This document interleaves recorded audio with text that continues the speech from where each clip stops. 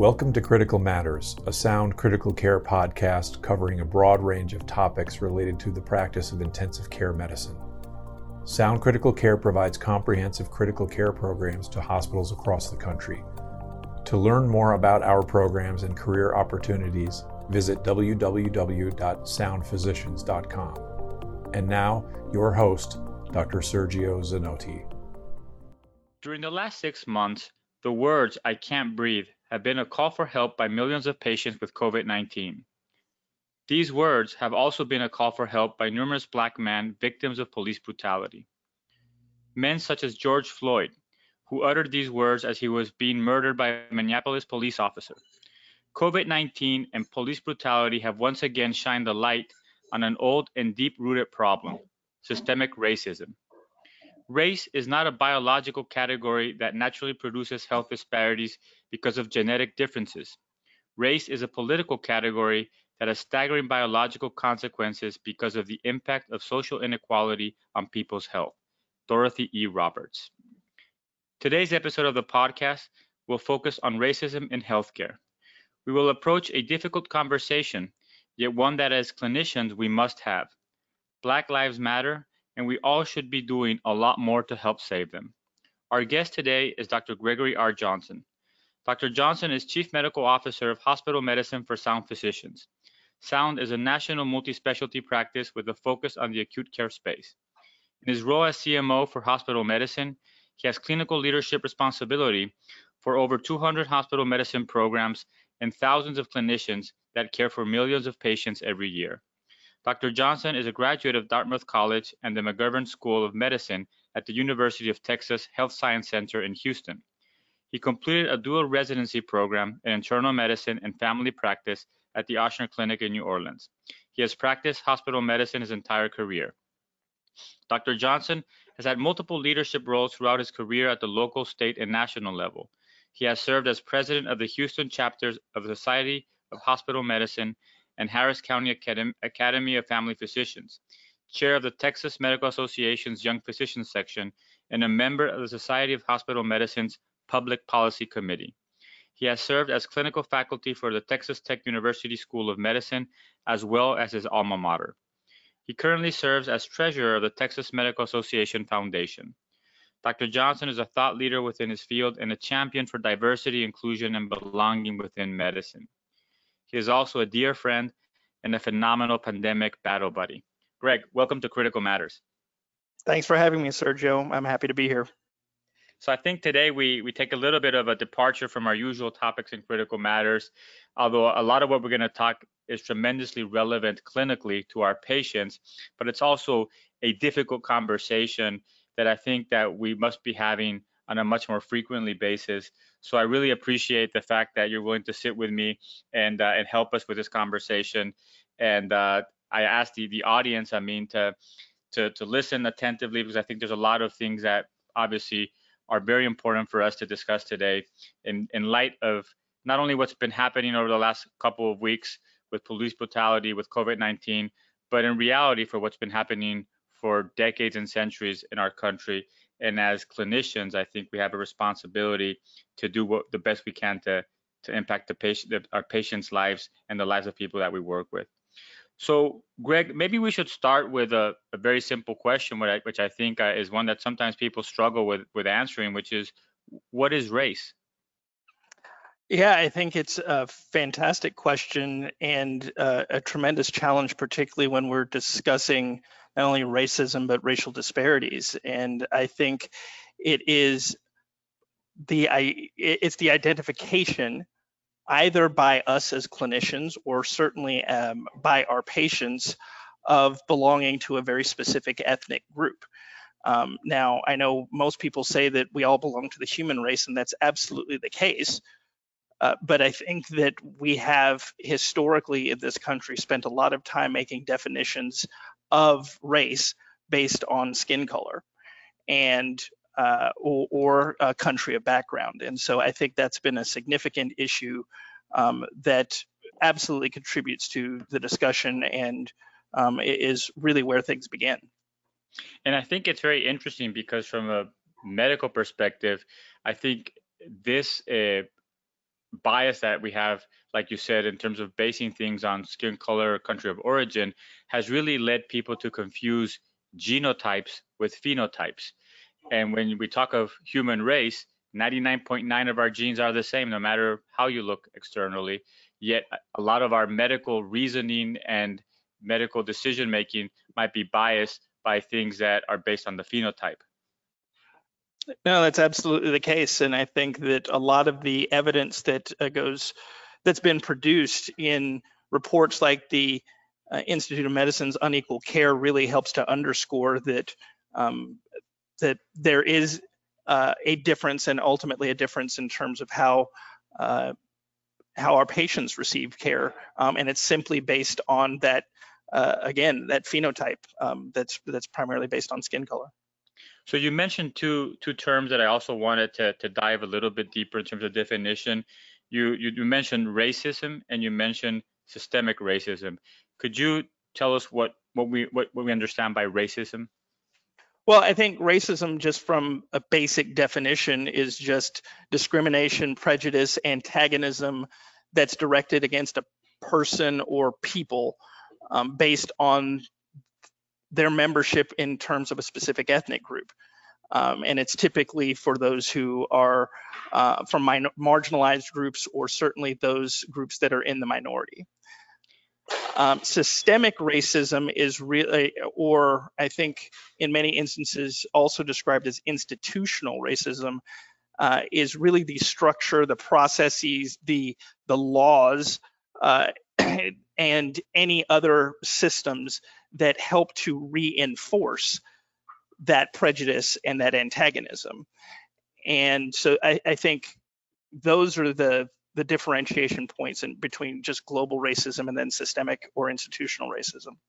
And I think it's also important to point out, Greg, which I think is part of the discussion that we're having today, and part of the discussions that we've had offline multiple times in the last several weeks, is that many of our colleagues don't consider themselves racist because they obviously do not exhibit hatred towards people of other races, yet complicitly, maybe in silent, we participate in a system that is systematically treating people in a racist way, or we might have behaviors that might be racist based on implicit bias that have been given down to us by society and by generations of education or lack of education. Can you comment a little bit on that? No, I think certainly from my personal perspective, what you stated is, I hope, the dominant case, which is that in many instances there have been either societal reinforcement or educational reinforcement that creates bias that that ends up being a longstanding issue for all of us, whether it's Black individuals to Black individuals, or non-Black individuals to Black individuals. And again, I'm highlighting Black versus non-Black, but I think it can apply certainly to any other ethnic group.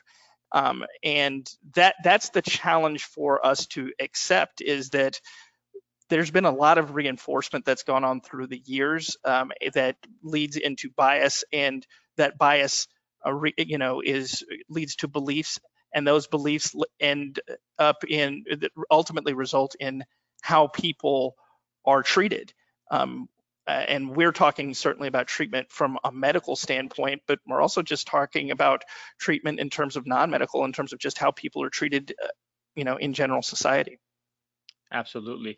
And I think we're going to dive into different topics, and hopefully what I intend would be the result of this is that the listeners can reflect at the end of this podcast and really recognize how their actions or lack of actions contribute to the perpetuation of racism in healthcare, and what are the steps that we need to take at the end to really change this trajectory.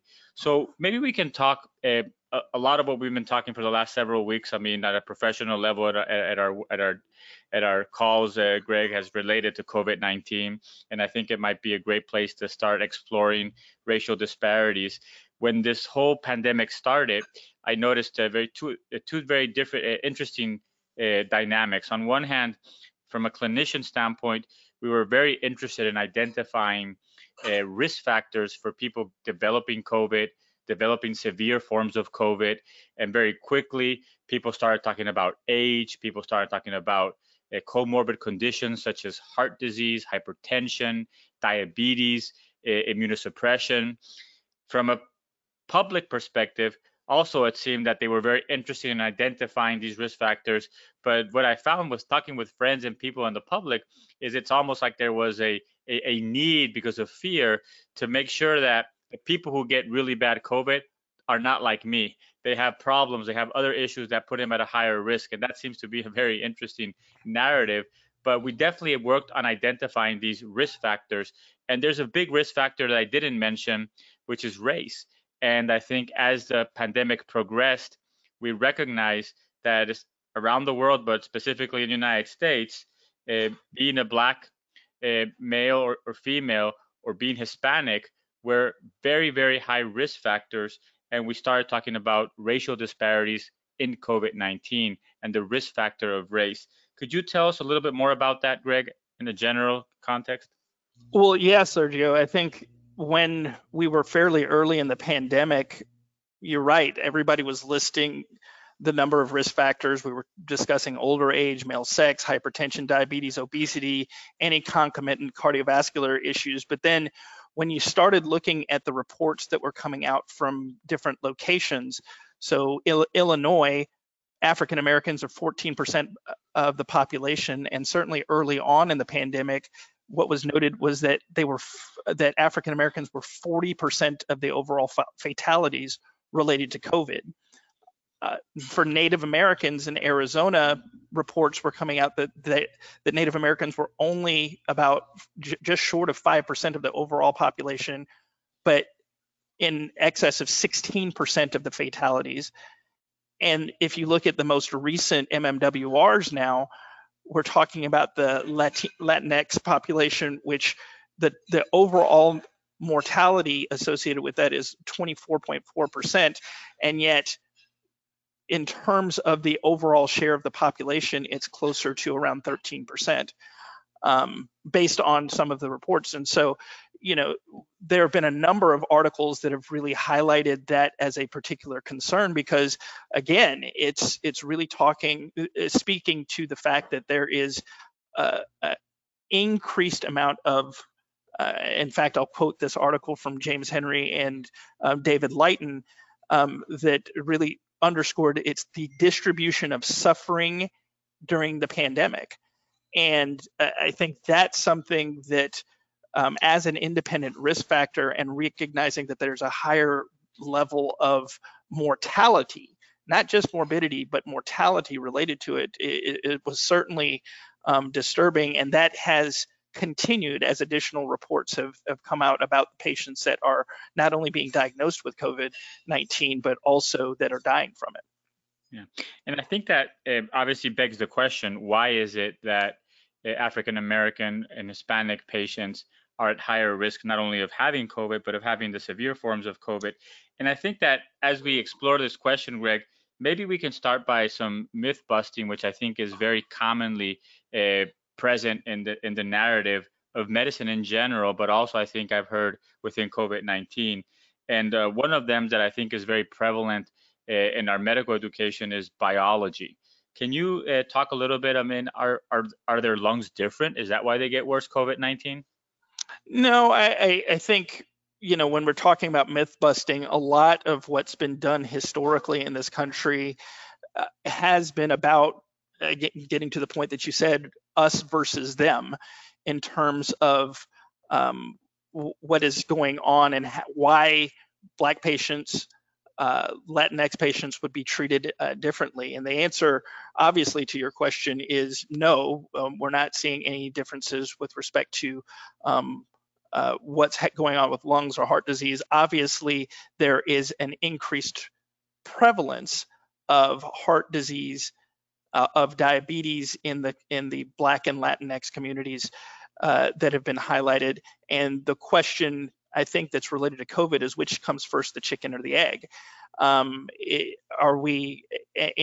Have historic inequities in terms of addressing those conditions contributed to the increased prevalence of COVID-19 and the increased effects of COVID-19 in these populations.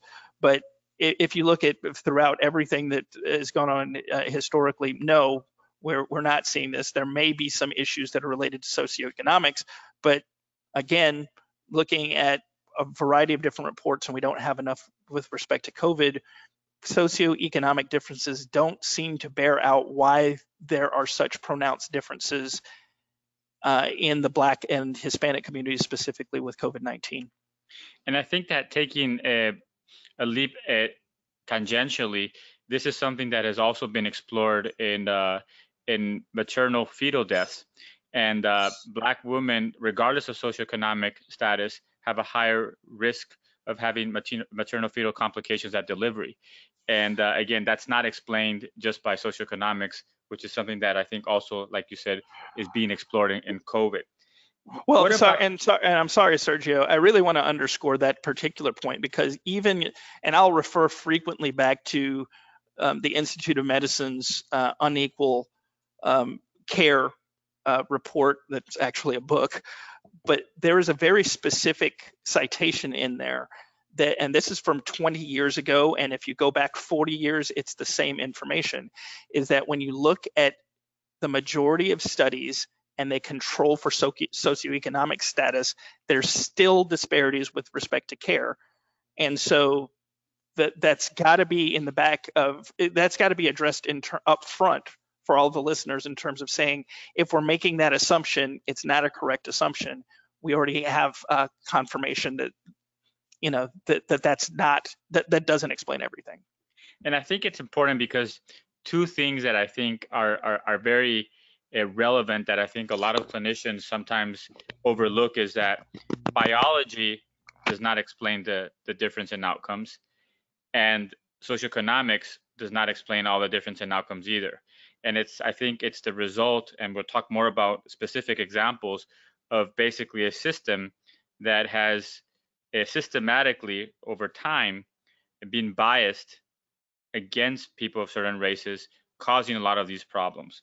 And I think, like you said, we have to recognize that as clinicians, because it is a risk factor that's no different than hypertension, than diabetes, and the ones that we mentioned earlier. Now, the other thing that I've also read on a lot of the COVID papers in terms of another incorrect assumption is the fact of racial stereotypes about behavioral patterns, where people think that because certain groups or certain ethnic groups behave differently, they might be at a higher risk for COVID. But I think that fails to maybe link that social distancing might be a privilege, working from home might be a privilege. And I think especially in some of our, here in Texas, and some of our Hispanic communities, our Latino communities, we've seen that. Can you comment on that a little bit, Greg? Well, I think you're right. Like, when you're thinking about things that are related to healthcare, but are other social determinants of health, whether we're talking about housing and housing distribution, well, you look at the data that, like you discuss social distancing and the ability to have access to masks. Well, that's a tremendous issue when you're considering like the homeless, and the fact that there is a significant portion of the population that's certainly Black or African American that is homeless, and therefore doesn't have access to that information, the ability to isolate from others, have masks, or to shelter in place, because there is no place to shelter. When you're considering issues about interfacing with schools, and understanding that there is a tremendous documented difference in terms of access to things like Wi-Fi and the internet for many Black populations, and therefore that's going to have material effect on people's ability to access schools. So I think when we're considering what you're discussing, and maybe it's a tangential point or direct, but these are all, again, additional factors in terms of social determinants of health that include ethnicity and race that have to be considered in terms of how we're addressing our patients. And I think that you mentioned that what comes before the chicken or the egg. When we look at some of the risk factors in terms of diabetes, hypertension, heart disease, clearly more common in Black males and more prevalent, and I should say, in Black males. And the assumption, I think, has always been that there might be some genetic predispositions, but the reality is that the reason why they're probably more prevalent has to do with access to care, and that is independent a lot of times because of things that have been embedded in the system for decades now of socioeconomic status, and really talks to basically racism in healthcare at a systemic level in a much broader context. So maybe we can kind of explore that by looking at some of the issues that I think are very relevant and that I think have an historical context also in terms of impact of racism on access to healthcare beyond socioeconomics. And I would like to start with trust. Could you talk a little bit to that in terms of how that impacts access to care for Black communities? Well, I think that there's interesting that there's a recent Pew study that came out that actually discussed that very specific issue, and very specifically that Black Americans in general are skeptical of medical misconduct. And there is a lot of historical basis with respect to that. If you look at anybody who wants to look this up can certainly go to the CDC's website or other known resources, but you look at experiments like the Tuskegee syphilis experiments, where Black patients were enrolled in a study to look at latent syphilis, and then once penicillin became available as a treatment, the patients weren't given that treatment. And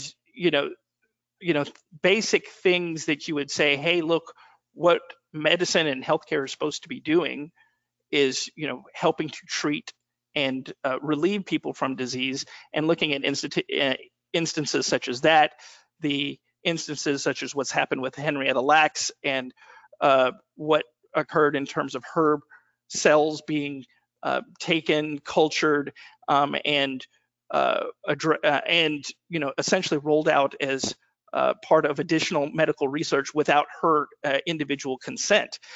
These are part of the historical context, and even if people don't know the details, people hear the stories that are associated with those, and then have a fundamental concern about what's going on in terms of whether or not they're going to receive health care. Another instance that I know, when I read it, I was, my mind was blown, but again, it comes from the Institute of Medicine report. And again, the case of bilateral orchiectomy and amputation, and noting that, again, controlling for their same peers, Black patients undergo rates of 2.4 to 3.6 times greater bilateral orchiectomy and amputation than their white peers. Do people know these studies? No, but you start hearing things on a very consistent basis, and then yes, there's going to be concerns about whether or not the system, the healthcare system, is specifically interested in treating you or using you for treatments for other individuals. And so that's a fundamental component of people's trust of the healthcare system in general. Yeah. And I think the examples that you've mentioned, I think for our listeners, I mean, we'll put links to all of these, but these are not like far and few between. There is a consistent thread of similar abuses to Black Americans over time. There's also a lot written about Dr. J. Merriam Sims, who was considered the father of gynecology in the 1800s, and the amount of experimentation without consent that he did on Black females. And there's, multiple stories and examples that I think, like Greg said, I think would predispose any community to mistrust of a medical system that historically has not have their best interest at hand. Now, the other side of that equation, I think you have the mistrust from the Black patient, but I think that another thing that's worth talking about, Greg, is the implicit biases that many non-Black clinicians and maybe even some Black clinicians carry as a basically this is a result of decades of systematic racism. And I don't know if you, it was just a very recent Twitter post from a doctor that went viral, and I caught it because Neil deGrasse Tyson put it in his feed and start commenting on it. I don't know if you're aware of what I'm talking, but I'll share with you where the surgeon had to perform during COVID, a non-COVID patient, but a major surgery on a Black patient, and with limited access to families, obviously, and all the restrictions, the surgeon was taken aback by the fact that the time that the family had to discuss the surgery with the surgeon was the family chose to make sure that they spent enough time or all the time detailing how high functional, how accomplished, and basically dignifying the patient as a real contributor to society, as opposed to asking the questions that most people would be asking regarding the surgery. And Neil deGrasse Tyson immediately shared that when his 88-year-old father had a stroke, when he took a picture of him giving, he's a professor, giving a lecture, and people identified who it was, the treatment immediately changed. Can you talk a little bit about this, Greg? I'm not familiar with what you described, but I do think that what you're highlighting is you'll have to forgive me. I'm going to take my own particular view of this, but I think this is really underscoring what people are attempting to express in stating Black Lives Matter, is to underscore that, to a lot of African Americans, there has to be a justification to a healthcare professional and to the healthcare institution that this individual, despite the color of his or her skin, requires the best of your care. And in many instances, they are taking extra time to make sure that it is justified, so that way it's either humanizing the patient and underscoring that this person has value and contributes to society. And it's a painful aspect in terms of thinking that individuals have to go forward and make that explanation and justify it. But in so many instances, there are conversations of, oh, the patient's going to refuse care. I don't want to be able to give this. And again, so many reports have documented is that patients aren't receiving care. In oncology patients, they're not receiving access to treatment. And the only disparity that we can identify is how the healthcare provider sees the patient. And so it's a tremendous problem. It's tremendously painful and difficult to address, but it is a component of things that we need to consider in terms of how we're treating all of our patients, but particularly our patients of color. And I think that the fact that as a community or as a group, they feel the need to justify that illustrates how deep-rooted these problems really are. And I think that you mentioned it, Greg, and I think it's a great place to tell people this is why when people say all lives matter, they're missing the point. The point here is that there has been a systematic bias against certain races in healthcare, and that we as clinicians must first recognize that, and second, do what we can as in our hands to change that. And I think that even though you didn't know the specific case I was sharing, I think that that's exactly what I was trying to get to. And it's obviously, again, these are not far and apart incidences or exceptions. These are things that happen on a recurrent basis, correct? Correct. And we have it documented repeatedly over the last 40 to 60 years, and that's only because that's when we started documenting it. The other thing that I think we talked about trust and implicit biases, but obviously a lot of people have talked about the ideal situation is to have race concordant or even language concordant or belief concordant clinicians taking care of you, because you're much more likely to connect with that person, or that person might be able to understand a lot of your background and what's going through your mind. Can you talk a little bit about, again, how that is almost impossible for most Black patients, and why?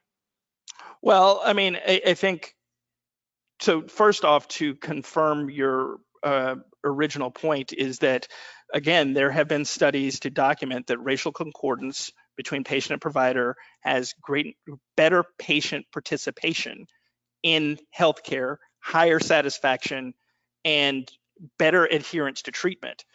Now, why is that impossible? Well, if you look at what is in place in terms of, and I'll speak because I know the information specifically about Black and African Americans, is, again, certain percentage of the population, but there's only 5% of all physicians that are African American, and the spread of African Americans across the country is tremendous. So I mean, based on how we are admitting folks, based on institutional biases with respect to the advancement of African Americans and other ethnic minorities into healthcare, it's incredibly difficult. I won't say it's impossible, but as it stands today, it's not possible for us to achieve racial concordance, despite the fact that the data shows that we can get better patient outcomes, and certainly improvements in terms of patients' overall adherence to their care. And I think it also speaks, I mean, as you were mentioning, the discordance that we have in terms of the percent of the population who is who's Black, and the percent of the population in our country who are physicians. It also goes, I mean, to historical systematic issues that have made it much more difficult for Black young men and women to get to medical school historically. And those are also part of this whole systemic racism. And I think it really just shows that at all levels of society, there are hurdles that are much higher for Black people to overcome. And that is something that has been like that for many years, despite, I mean, the effort of the civil rights movement, and that is still pervasive and prevalent, right? No, it's absolutely the case. Again, looking at I'll speak about my own experience in medical school, that watching the number of Black and African American students, quite honestly, ethnic minority students who were involved and accepted into the medical school, and then the Hopwood decision came through that specifically excluded the consideration of one's ethnic background. And for years afterwards, there was a dramatic reduction in terms of the number of ethnic minority students that were let into my medical school. As one example, that it's a barrier. And while people can look at this from a variety of different angles, the simple fact of the matter is that there are a lot of studies that indicate that not only diversity in the medical school class helps to lead to greater cultural competence in the aggregate, but it also means that there's going to be improvements in terms of patient care and the commitment to make sure that particularly ethnic communities that are higher risk, meaning ethnic communities that are not only underrepresented, but also socioeconomically disadvantaged, that it is ethnic minority physicians who are much more likely to enter those communities and help to address the healthcare concerns of that patient population. Absolutely. And I think that we talked about the value of having race concordant physicians, but obviously there's a lot that we have to do to keep pushing that. But I think that it's something that as clinicians, we should be aware. But I've also heard that some clinicians will say, well, I'm colorblind when I treat patients. But if race is a healthcare risk factor for worse outcomes, whether it be COVID or just care in general, maybe as a clinician, I shouldn't be colorblind, and I should really try to integrate into my decision making, into what I'm trying to ask and trying to support and trying to guide all these issues as well. Can you comment to that, Greg, please? Well, absolutely. I think, first from just the humanity perspective, I think most patients know that it's very, I certainly say from as being a Black man, I don't think it's difficult for people to identify me as that. And I, quite frankly, am proud of it, and I'm proud to be identified in that particular way. I think we state in many instances that we're being colorblind, but if you look at the typical history and physical of our patients, almost everybody makes a comment about a patient's ethnic background in the initial portion as how they identify patients. And I think that if we are being true to our patients and doing the best we can in terms of treating them, to understand that there are cultural competency issues that we want to address, there are risk factors that make potential patients higher risk, and that we want to make sure that we are addressing those particular concerns. All of those are incredibly important, but then again, just addressing somebody as a human being and saying, yes, I see you for who you are, is as important, and as important in terms of helping patients to relax and understand that we as caregivers are interested in them holistically. Eliminates for me, it eliminates the perspective of discussing people as being colorblind. It's a false reality. And I think that at the end of the day, obviously, what we always try to do with any patient is to foster a connection and find things in common, and there's plenty. And I think that understanding also some of the things that patients suffer that we don't suffer, and having that true empathy and compassion definitely, can make us better clinicians and serve our patients better. One of the things that I wanted to talk a little bit about it also in terms of the impact on healthcare access is algorithms. And I know that we talked about this offline not too long ago, and I read, as prep for this podcast, was reading a very interesting article that talked about how a biased algorithm would actually require a Black patient to be significantly sicker than a white patient in order to receive a certain care, because a lot of the algorithm was based on how much they spend on care. And the reality is that on average, regardless of socioeconomic status, the Black patients have less access or get less treatments for many reasons. So that particular algorithm was extremely biased against Black patients. But you've also taught me that that algorithms can be a solution. Can we talk a little bit more about that? Well, yes, I think so you could absolutely cite some of the issues that are also related to the algorithms and calculating GFR, and how they certainly have impact in terms of caring for patients.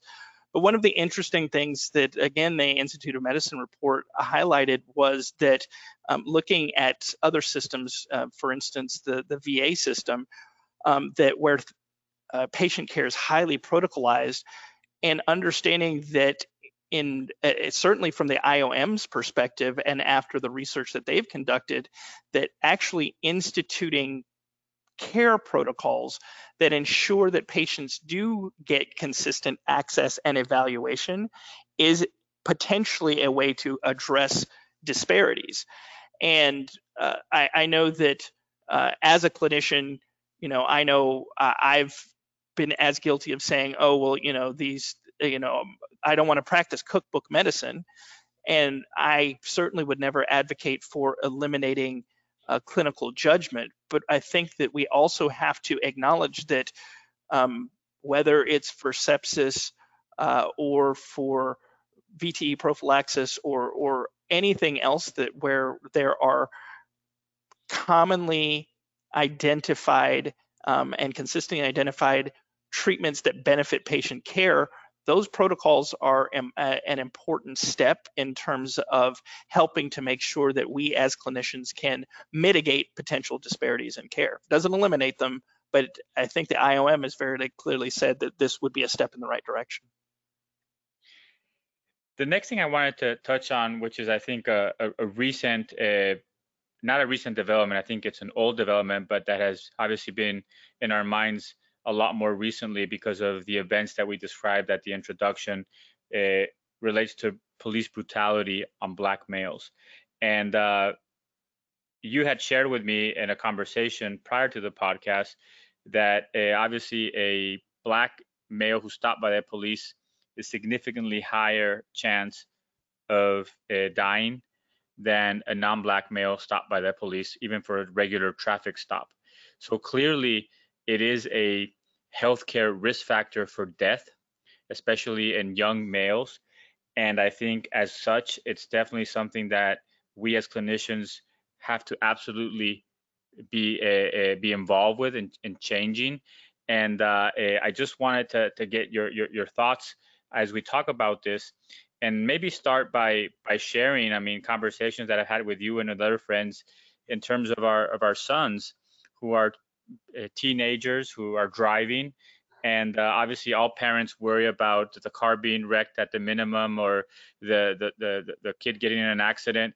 But you have other worries that a lot of people of white color like myself don't worry as much. Can we start there, Greg? Yeah, I mean, I think I always try and ground things in facts. And I think if you strictly looking at what's been documented out there, the Morbidity and Mortality Weekly Report that comes from the CDC identifies something very specific around legal intervention deaths, meaning death involving a police officer of any form. And if you look at this, non-Hispanic white males accounted, non-Hispanic Black males had the highest rate, 2.8 times the rate of non-Hispanic white males. Almost 3 times the rate of Black males versus white males, almost 3 times the rate in terms of deaths involving a police officer. And of those, a quarter of those were unarmed. And I think go ahead. Sorry.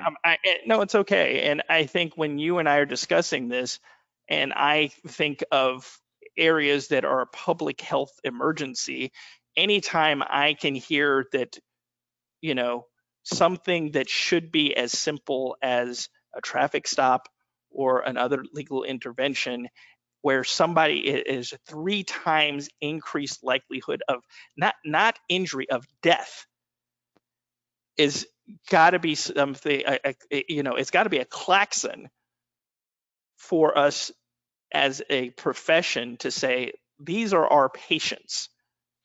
Irrespective of anything else that's going on, these are our patients, and 3 times more likely to die from a specific intervention. Something's got to be done. And, when I think what you and I were talking about was, before I even knew this data, my conversations with my teenage sons was really focused on how do you do your best to mitigate the risk of death from a legal intervention. And I know that when you and I talked about it, you're like, this isn't a conversation I've ever had with my kids when they got a driver's license. But I believe that's what you're talking about, and I know that it's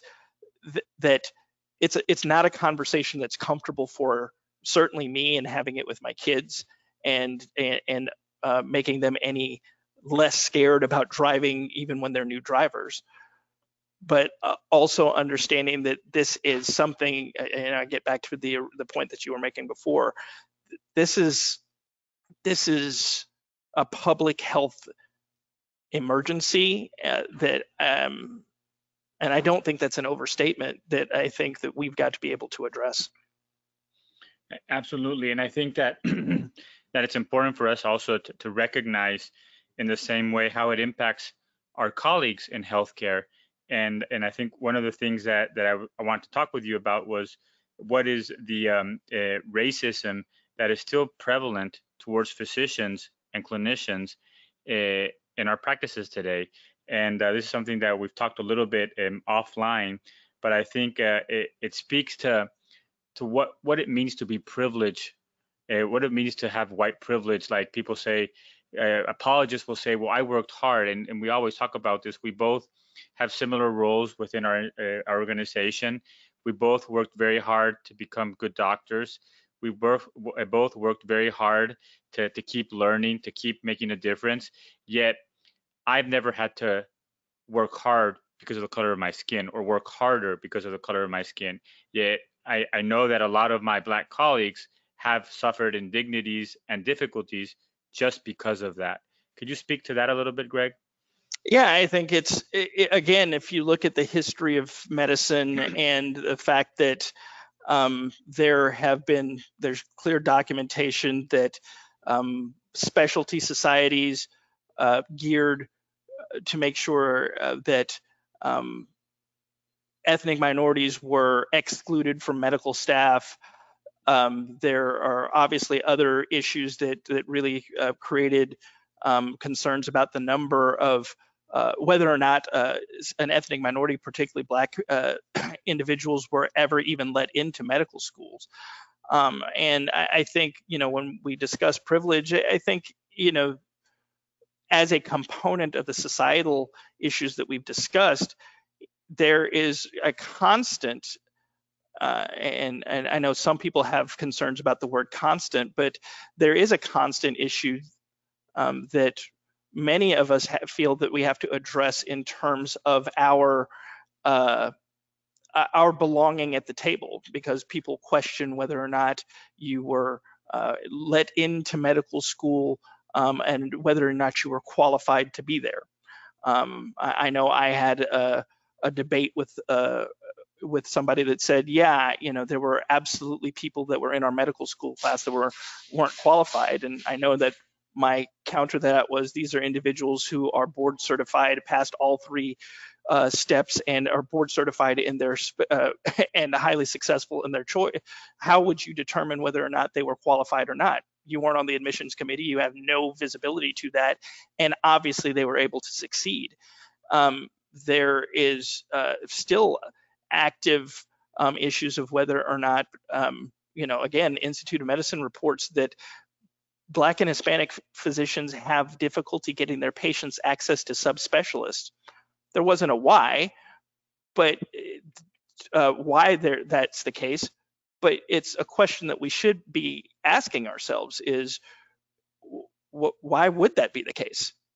Why would people be questioning whether or not those, and I don't know if it's a question or not. There's more to be garnered from those studies, but those are still active portions of practicing medicine as a Black person in this country that we still have to address, even in 2020. And so I think as we are considering, our colleagues now, some of this is recognizing that the experience in terms of getting to the point of being able to deliver care is quite commonly very different, irrespective of those individuals' backgrounds. And it does highlight the issue that privilege isn't just, is also not necessarily socioeconomically derived. And I think another topic that I wanted to ask you about was that relates to microaggressions in the workplace. And I know that this is a term that has been also used in other areas where there's discrimination, be it gender, be it sexual orientation, which I think are all super important, but obviously it's not what we're talking about today. But could you maybe explore or go down that rabbit hole a little bit more for us, Greg? Yeah, I think so. Again, defining microaggressions for some that wouldn't necessarily know it, but microaggressions are considered everyday verbal, nonverbal, environmental slights, snubs, or insults. They may be intentional, they may not be, but ultimately they communicate a level of hostility. And that definition comes from the UCLA Diversity and Faculty Development Department about diversity in the classroom. But again, it's effectively messaging, negative messaging that is going to marginalize groups. And some are, conscious, some are unconscious, and then there's just a lot of invalidations. Things like, I don't see you as Black. You are not like them. You're different. Are all types of microaggressions that absolutely convey, issues that are certainly prevalent in terms of how we deal with each other as clinical colleagues, but also carry forward in terms of how we address our patients. Yeah, and I think it's very important because if you look at human psychology from a very basic perspective, we tend to think that things that happen to us if they're positive because of something we did or because we are gifted or we're very good at what we do, and if they're negative, it's the environment. If it happens to somebody else and it's negative, it's usually their fault. And then when we start expanding that to groups, right, we think that the group that is our group is much more diverse. We tend to humanize that group a lot more, but the group that is not our group, they're all the same. So those, I think, are assumptions or biases. When you tell somebody, I don't see you as Black, is because you're making an assumption that all Black people are the same, right? And that is, I think, a remnant of decades and centuries of racist behavior, basically. No, it's absolutely true. And I think that part of our challenge in terms of addressing what's going on going on currently and what has been going on in our hospitals and our healthcare community is recognizing that, there may be contradictions and areas of concern that, when we're discussing racial concordance in one sense, and, that's and one could make an argument, oh, well, that's treating all Black people as if they're the same versus the microaggression piece that we just discussed. And I think nobody's saying that any of these conversations, solutions, or topics are easy to address, but the fundamental piece that we have to focus on is there is a significant difference of what's going on with our patients. It's based on skin color, and it is our obligation to do something about it. Yeah. And I think that one of our objectives was obviously to start this conversation, to shed light to something that is not new, but that we definitely, have to take care of as clinicians. And I think that the recent developments obviously have amplified the volume for the need for us as clinicians to work on this with COVID, but also with all the recent episodes of police brutality. But I would like to end, the conversation on racism in healthcare with a little bit of a positive note in terms of what can we do to move this forward. And I would like to start with a couple of if you could give us like a couple of pointers or your thoughts in terms of what can each one of our listeners do to move this forward, to make it better, first for our patients. Well, I think in terms of what we can do for our patients, I think it's really spending some time considering what interventions we can make to standardize care, certainly where it makes sense and certainly where the evidence supports that. As I mentioned before, Institute of Medicine reports that maybe one of our initial approaches should be identifying protocols and making sure that we're consistently using them.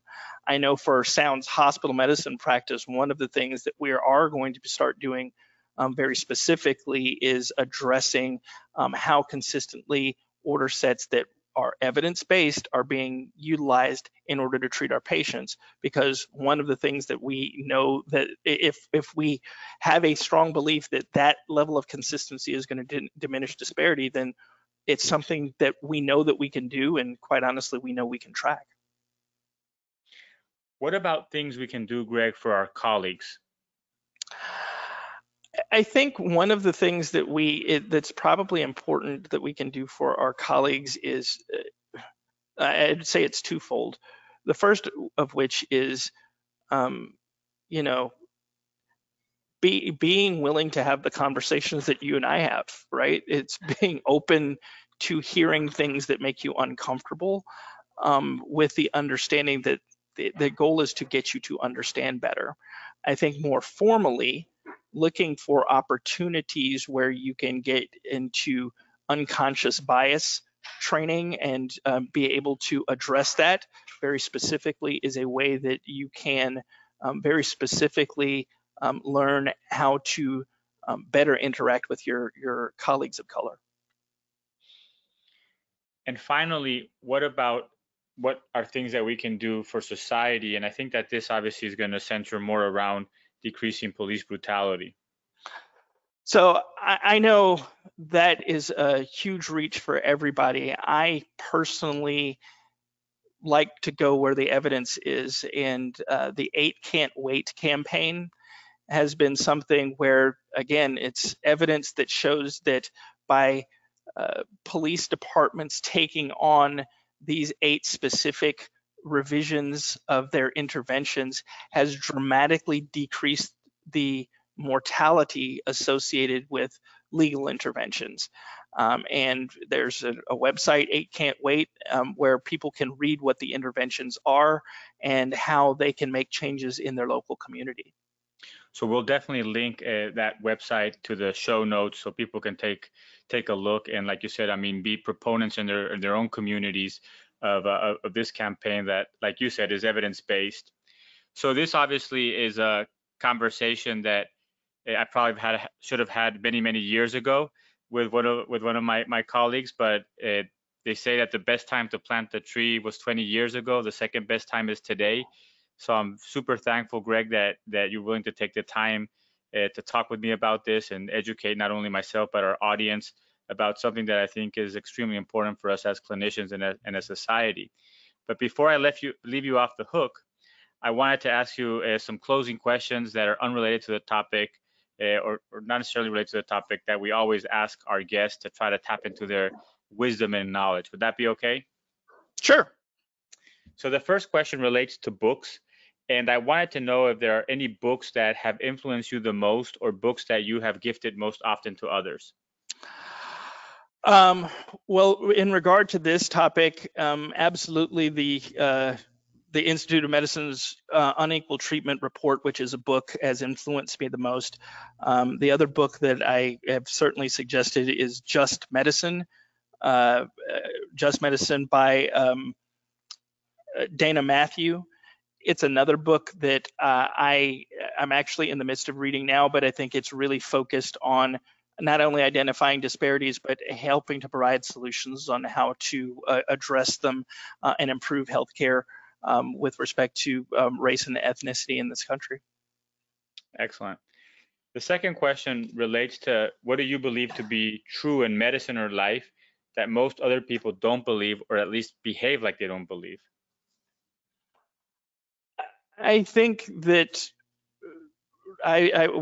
certainly about this topic, I believe that most of us probably are racist, and we either joke or accept it, and we don't recognize that we've been taught to be that way, either by society, our families, or both.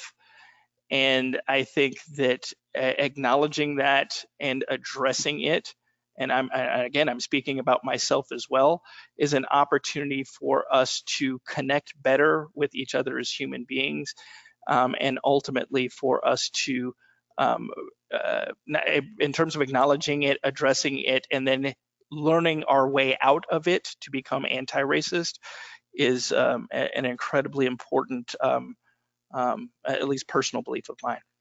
Yeah, and I think that it speaks also to something that we have talked about before, which is it's not enough for people to say I'm not racist, because that, like you said, if we really are honest to ourselves, we probably all had racist attitudes towards different races or different people.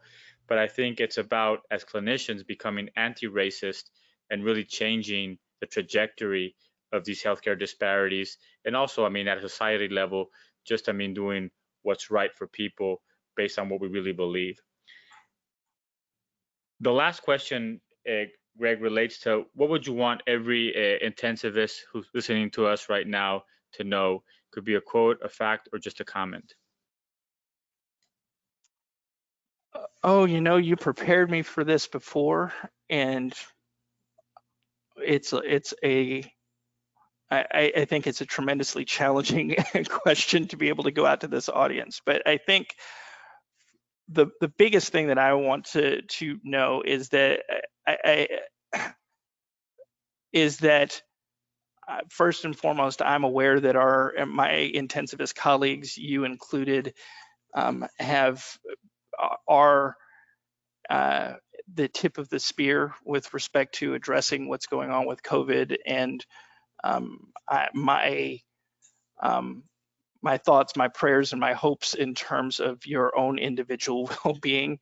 I can't express my own gratitude and just my own concern for everybody's well-being, because I know that everybody who is seeing patients and delivering care is at risk. But I think that the other component is to really underscore that medicine is complicated, medicine is difficult. None of these problems are new, and none of these problems are going to be solved overnight. But I think that everybody can take an individual step towards helping to address healthcare disparities, because ultimately it is our commitment as a profession to make sure that all patients receive the best care, and to underscore that first, we do no harm. And if we can find very specific ways, not only from police brutality, but in terms of addressing a lot of these disparities, then we will be materially reducing the harm that many of our patients are receiving from the healthcare system. And I think that's a perfect place to stop. Greg, once again, I really appreciate your time and your willingness to talk about this topic, but also share your expertise and your thoughts. And hope to have you back on the podcast to talk about maybe other topics or this topic again. Thank you very much. Thanks, Sergio. Thank you for listening to Critical Matters, a Sound Critical Care podcast. Make sure to subscribe to Critical Matters on Apple or Google Podcasts and share with your network. Sound Critical Care is transforming the way critical care is provided in hospitals across the country. To learn more, visit www.soundphysicians.com.